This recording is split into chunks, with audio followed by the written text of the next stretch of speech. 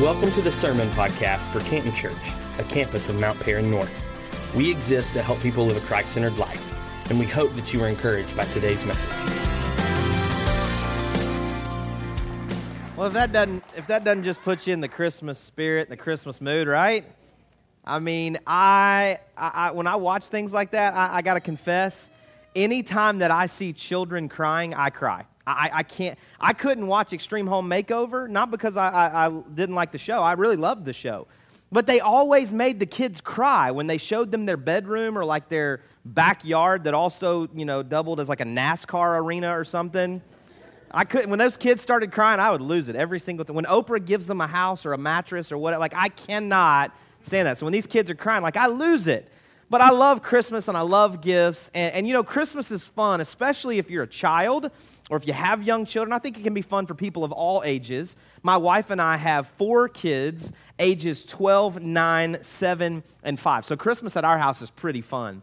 And so we did this year what we do every year. We have all of our kids make out a Christmas list, make out a wish list. Just write down what you want for Christmas, what you're asking for Christmas. And we tell my kids what my mom told me. It's just a wish list. You can ask for anything you want. It doesn't mean you're going to get it, but you ask for anything you want, and maybe you'll get 1 or 2 or some of the things off of that list. So we did that again this year, and all of our kids made their wish list. And so my wife, Corey, was helping our 7-year-old Tucker, who's sitting right down here waving.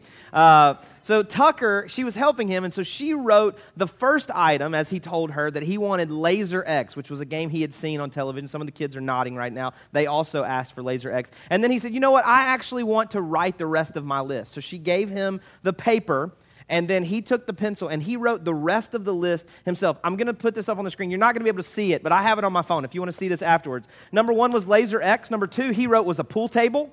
Number 3 was a car, and he told me later that that's a real car. He wants a real car. Number 4 was a golf set. Number 5 was $1,000 that is real. We left all the typos in here. $1,000 that is real. Can I get an amen? Does anybody else want $1,000 that is real? Number 6 is a desk with a light. Number 7 is a bookshelf. Number 8 is to, furnish the bookshelf with 100 books. Number 9 is a playground. Number 10 is a table. Number 11 is a surfboard. Number 12, we came to find out, was a refrigerator, even though it says refrigerator or whatever. Number 13 is a couch, is what we learned that was. Number 14 was 10 picture frames. Number 15 was a computer. Number 16 was a dirt bike. Number 17 was a lacrosse set. 18 was a shed. 19 was a kid's trash can. 20 was a kid's grill that is real. 21 is a candle. Number 22 is 10 packs of flowers. 23 is a shelf. And 24 is a kitchen table. Now, when I read this list, because Corey read the list, and then she read it to me, and I've literally read it to probably 800 people in the last few weeks. But when I read this, I hated to break it to my wife that Tucker's moving out, and he wants us to furnish his new apartment. He's looking for trash cans and bookshelves and a desk, and he's moving to college at 8, evidently. He's Doogie Howser, and he wants us to furnish his college apartment. Not all of you got the Doogie Howser reference, but go back. It's on Netflix. It's very, very good. Listen, Christmas is fun, but I think if we were just to kind of go, oh, well, yeah, kids make wish lists, and they make Christmas lists, but that's what kids do. I think we would miss the point that a lot of us as adults, or maybe kids in the room, we also have wish lists. We also make Christmas lists, even if it's not Christmas. Some of us, we want a new car. Some of us, we want a new house. Some of us, we are wishing for Mr. or Miss Right. Some of us would be content to find Mr. or Miss Wrong while Mr. and Miss Right's finding their way to us, and we're okay with that. But we've got this wish list. We've got this list of things that we are striving to find, striving to get, striving to acquire with our lives, hoping for, believing for, wanting with all of our heart to try to come up with in our lives. Like, what are these things that we desire? What are these things that we want in life? Because we all have wish lists. But Christmas, for us, we understand, is more than gifts. It's more than a Christmas tree and Santa Claus. It's more than waking up tomorrow, or maybe some of you get the great privilege of opening some gifts on Christmas Eve. That was a family tradition my family never adopted, and I was always jealous of families that opened gifts on Christmas Eve. We always had to wait until Christmas morning. So we open gifts, and that's what Christmas means to some of us. But we also understand that that's not what Christmas is all about. Christmas is about something bigger, something that we've been singing about together tonight. The Christmas story most often is read from Luke chapter 2 in the Bible. If you got a Bible, you can flip with me there. If you don't have a Bible, but you have a phone or device that has an app, feel free to pull that out and use that to follow along in Luke chapter 2. And if you don't have any of those and you don't feel comfortable stealing your neighbors, these will also be up on the screens behind me. Luke chapter 2, beginning in verse 1. I want to read the Christmas story to us tonight. It's several verses, so you'll have to kind of buckle in here and follow along. This is what it says in Luke chapter 2. In those days, Caesar Augustus issued a decree that a census should be taken of the entire Roman world. This was the first census that took place while Quirinius was governor of Syria, and everyone went to their own town to register. So Joseph also went up from the town of Nazareth in Galilee to Judea, to Bethlehem, the town of David, because he belonged to the house and line of David. And he went there to register with Mary, who was pledged to be married to him and was expecting a child. While they were there, the time came for the baby to be born, and she gave birth to her firstborn, a son. She wrapped him in cloths and placed him in a manger because there was no guest room available for them. And there were shepherds living out in the fields nearby, keeping watch over their flocks at night. An angel of the Lord appeared to them, and the glory of the Lord shone around them, and they were terrified. But the angel said to them, "Do not be afraid. I bring you good news that will cause great joy for all the people. Today in the town of David, a Savior has been born to you. He is the Messiah, the Lord. This will be a sign to you. You will find a baby wrapped in cloths and lying in a manger." Suddenly a great company of the heavenly host appeared with the angel, praising God and saying, "Glory to God in the highest heaven, and on earth peace to those on whom his favor rests." And when the angel had left them and gone into heaven, the shepherds said to one another, "Let's go to Bethlehem and see this thing that has happened, which the Lord has told us about." So they hurried off and found Mary and Joseph and the baby who was lying in the manger. And when they had seen him, they spread the word concerning what had been told them about this child. And all who heard it were amazed at what the shepherds said to them. But Mary treasured up all these things and pondered them in her heart. The shepherds returned, glorifying and praising God for all the things that they had heard and seen, which were just as they had been told. Now, this passage here, along with the passage that we see early in the book of Matthew. We see the genealogy of Christ in Matthew chapter 1, and we see the Christmas story beginning to unfold in a little different telling in Matthew chapter 2. But that is the place that we find the nativity. We find the Christmas scene. We find baby Jesus at the center of this scene, and we find Joseph and Mary, and we see the wise men who are referenced in the Matthew account, and we see the shepherds who we just read about here in the Luke account, and we understand from the scene that there are animals, and it stinks and it smells, and they're in this place, and it's like it's not a place that we would have chosen to give birth to a king, to give birth even to a baby that wasn't destined to be a king. But we find these characters, these divinely orchestrated, unique placement of characters into the scene of Christmas. And I don't know if you've ever done this, other than just maybe looking at a nativity set that you may have at your house or at someone's house that you visit during the Christmas season. But I don't know if you've ever really kind of looked at these characters and who they are and who they represent even in modern time. But I think if we were to look at this, you could start with Mary. You could look at Mary, the mother of Jesus, who we referenced here in our service just a few weeks ago. But Mary was this young teenage girl. She's brought into the story because an angel of God appears to her and gives to her this incredible promise that she is going to be used in a supernatural way by God to carry the Savior of the world in her womb. She is going to conceive supernaturally by way of the Holy Spirit. She and her fiancé, Joseph, have not yet consummated this relationship. And so she, the virgin young woman, is trying to figure out, like, how in the world is this going to happen? And she gets this instruction from God. And what we understand, if you really read this story, if you really understand the nature of the story that's playing out through Mary in the Bible that we read, you understand that she is probably tasked to trust God as much or more as any person in human history. You ever thought about that? I mean, she is asked by God to trust him to do something that she had never heard of, something that we don't understand to have ever happened in history from that time since, but to trust him when he, through the angel, speaks to her and says, "I have this incredible plan for you." The angel actually says to her these 4 things. He says, "Don't be afraid," which we all would understand why that would be the first thing. He says, "I love you." Don't be afraid. You're favored. I've chosen you. Don't be afraid. We understand that he's helping her to understand that this is a big deal that I'm about to ask you. And he says, I'm going to do this amazing thing through you. And then he asks her to trust him. So Mary, this young woman that we see in these types of nativity scenes, is here after 9 months of carrying the promise of God inside of her, after being asked by God to trust him with something that would be really, really difficult to trust God for. Then we find young Joseph, right? We look at these nativity sets, and I don't know, maybe it's just because I am a father. I think Joseph's often overlooked in the Christmas story. I don't think Joseph gets enough credit for his role in this, and I understand maybe depending on how you read the story, his role may have been somewhat insignificant. And yet in the culture and the day and time in which this story is playing out, Joseph had every right when he receives the news from Mary that she has conceived a child or she's about to conceive a child and what God has promised to her, and here's what I want you to do. I want you to stay with me. I want you to trust that what God's telling me and I'm telling you is actually from God, and I've not been unfaithful, but I really do believe that this is something God is wanting to accomplish in me and through us for the sake of the world, for the sake of a group of people in Canton, Georgia, like 2,000 years from now that we'll never meet. And Joseph has the opportunity, culturally, acceptably, he could have looked at her and said, no, I'm actually going to have you imprisoned.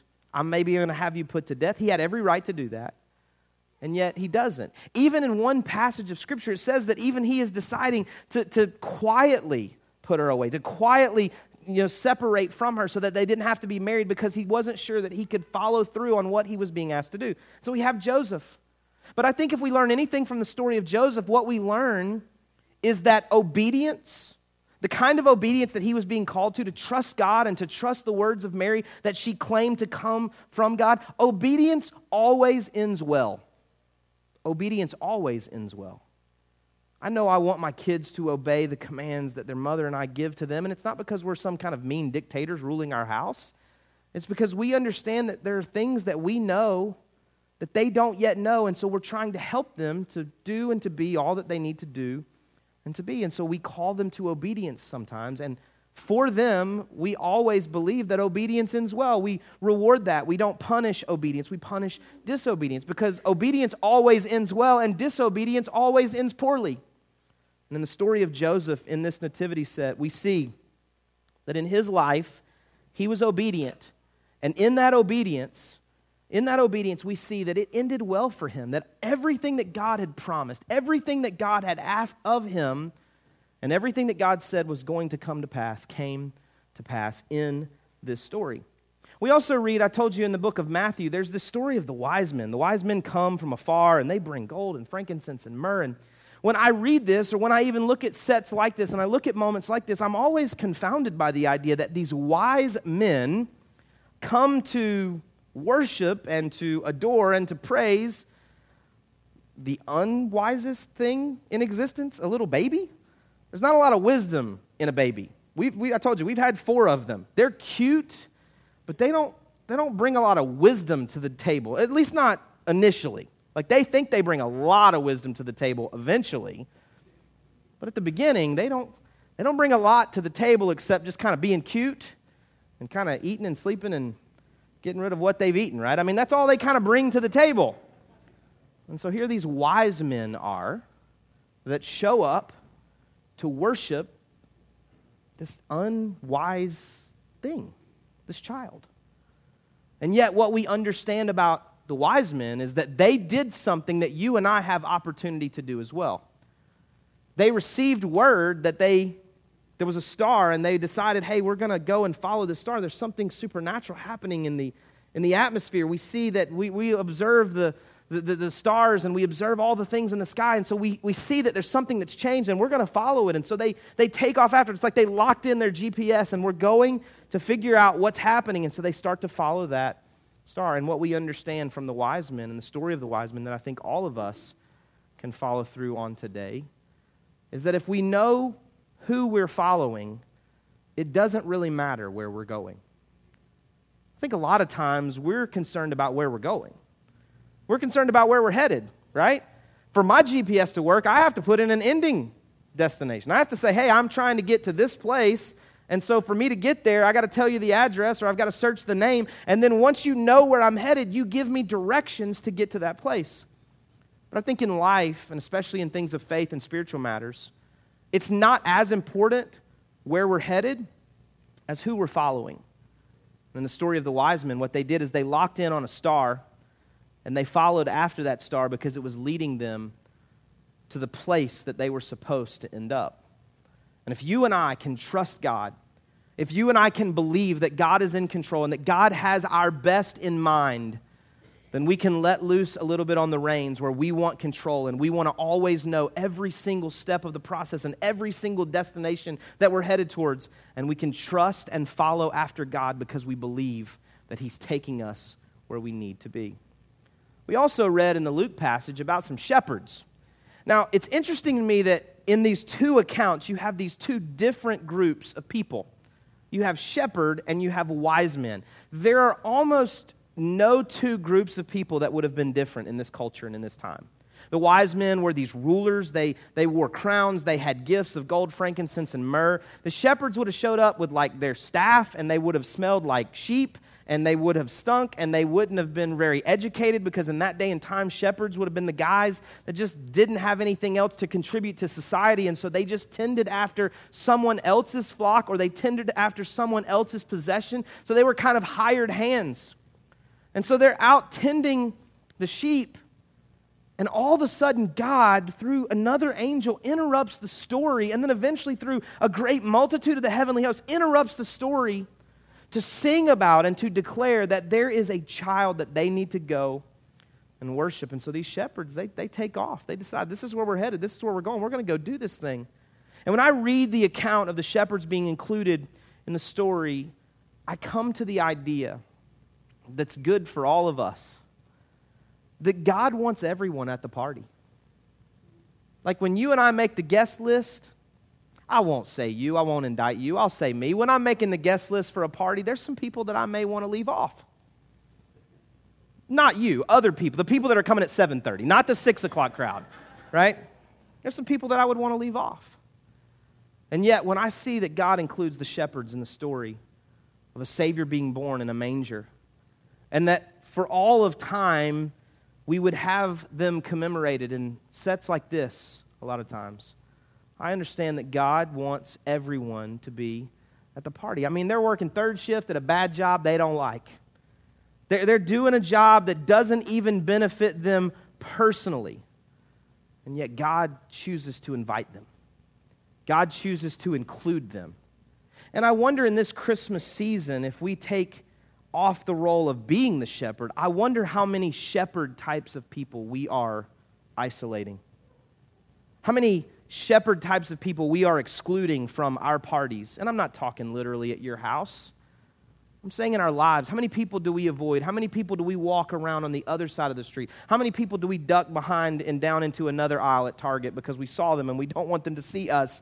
I mean, I've never done that, but I've seen that on TV shows. I know that that happens.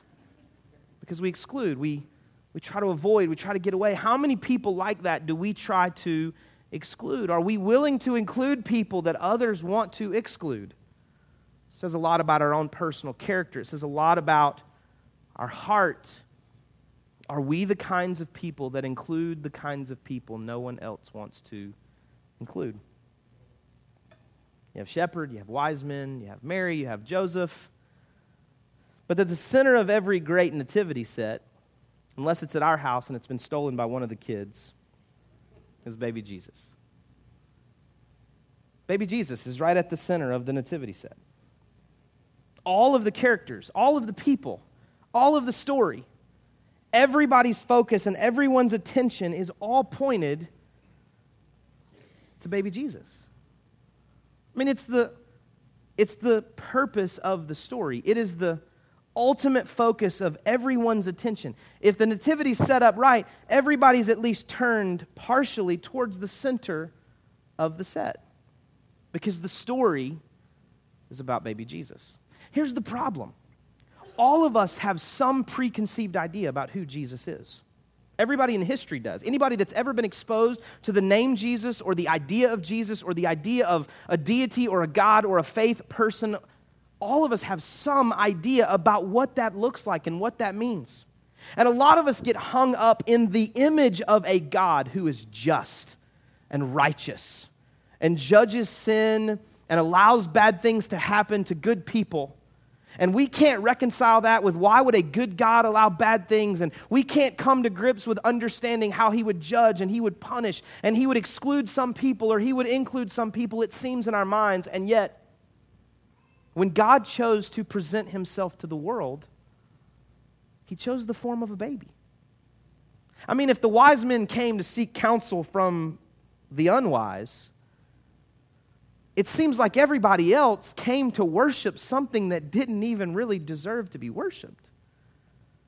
It would seem that if God wanted to show his strength, if God wanted to write his story, if God wanted to get our attention, he could have done it a lot of different ways, and yet he chose a baby.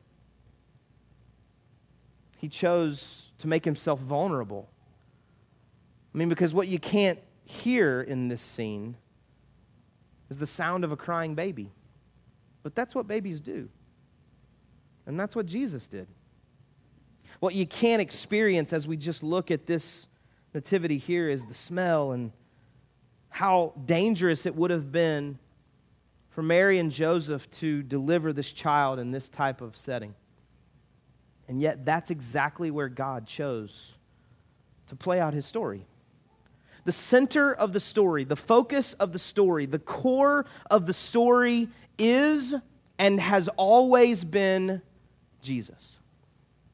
He made himself vulnerable. He came in the person of a child, almost considered to be the weakest of all of humanity. A child can't protect themselves. A child can't defend themselves. A child can't hardly do anything for themselves, right? And yet this is the way that God presented himself to the earth. And it's in that child. It's in that baby. It's in the form that could fit into your arms tonight that God wanted you and I to find hope. Because it was unimaginable. It wasn't the way we would write the story. It wasn't the way we would bring about the salvation of mankind. It's not the way it's not the way we would do it if we were God, and yet God chose to do it just this way. One of my favorite Christmas songs is the song "O Holy Night." You get somebody that can really sing and they sing "O Holy Night," man, I get goosebumps and my hair stands up on the back of my neck. It's incredible. I love it. I may go listen to the Pentatonics do it in my office before the 7:30 service. I love it, right? Here's some of the lyrics to "O Holy Night." Long lay the world in sin and error pining, till he appeared and the soul felt its worth. The thrill of hope. The weary world rejoices. I've sung that line 100 times, 1,000 times, I don't know. And I've never thought about the fact that hope is a thrill. The thrill of hope. And you know how you know it's a thrill? Because we've all experienced the opposite, hopelessness. And hopelessness is not a thrill. Hopelessness is awful. If you've ever been in a moment where you were just hopeless, where you literally didn't have any hope at all to survive, you were jobless with no leads. You were spouseless with no leads. You were moneyless with bills to pay. You were childless with a bad report. You were futureless and didn't know what in the world you were supposed to do when you woke up tomorrow. You were hopeless. And if in that moment somebody called to offer you a job, the thrill of hope. If in that moment somebody sent you some money in the mail, the thrill of hope. If in that moment you met someone that there seemed to be a spark with, the thrill of hope. If someone spoke life into you and to the potential of who you could be, There's this glimmer, this thrill of hope in your life. You know, the Old Testament of the Bible, which is really about 2/3 of the Bible, comes to an end. And God's people have not yet found the fulfillment of the promise that they've been seeking for the entire Old Testament.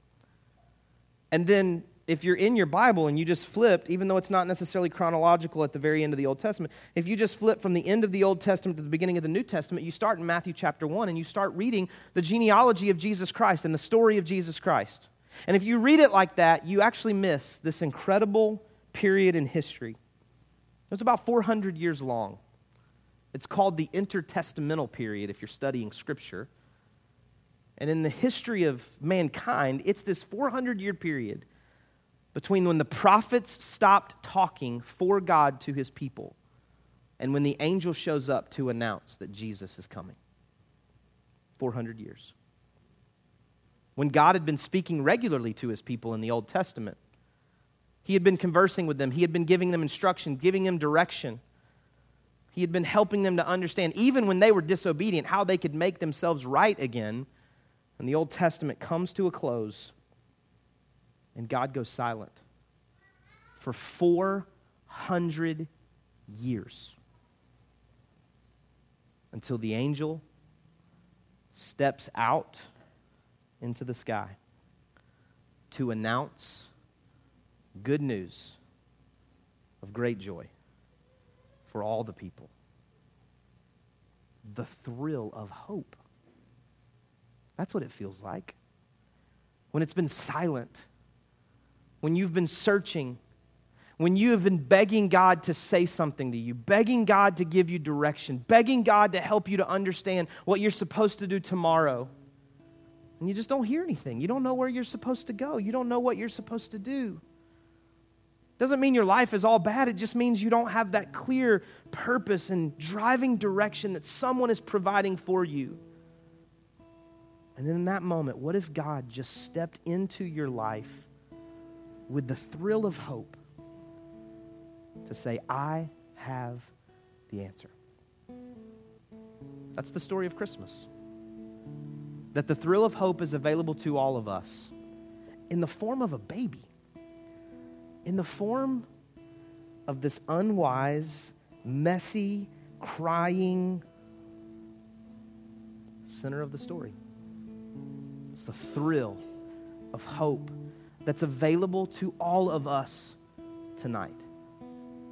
If you would you stand with me right where you're at?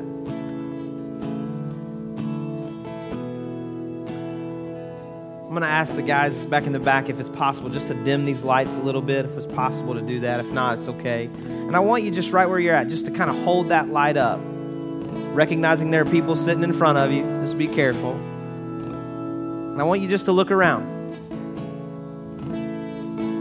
The story of God is that God sent Jesus to the earth to be light in the darkness. And Jesus spent 33 years on the earth.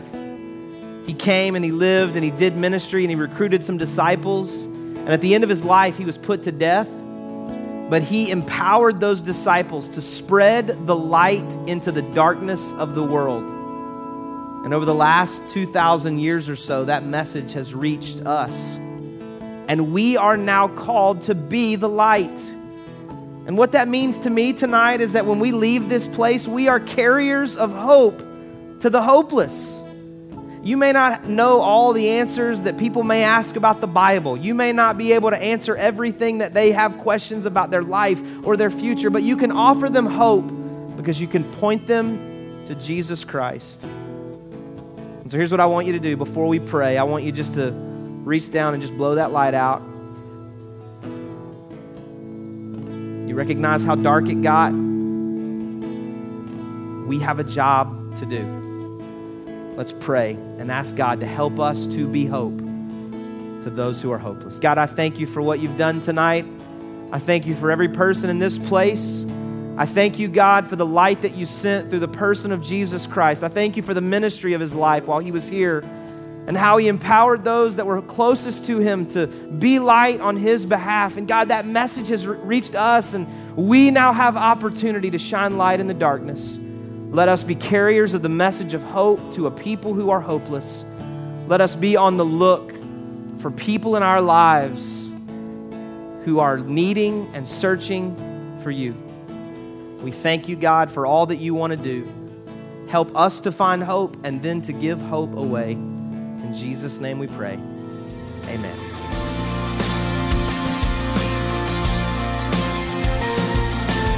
Thanks again for listening today.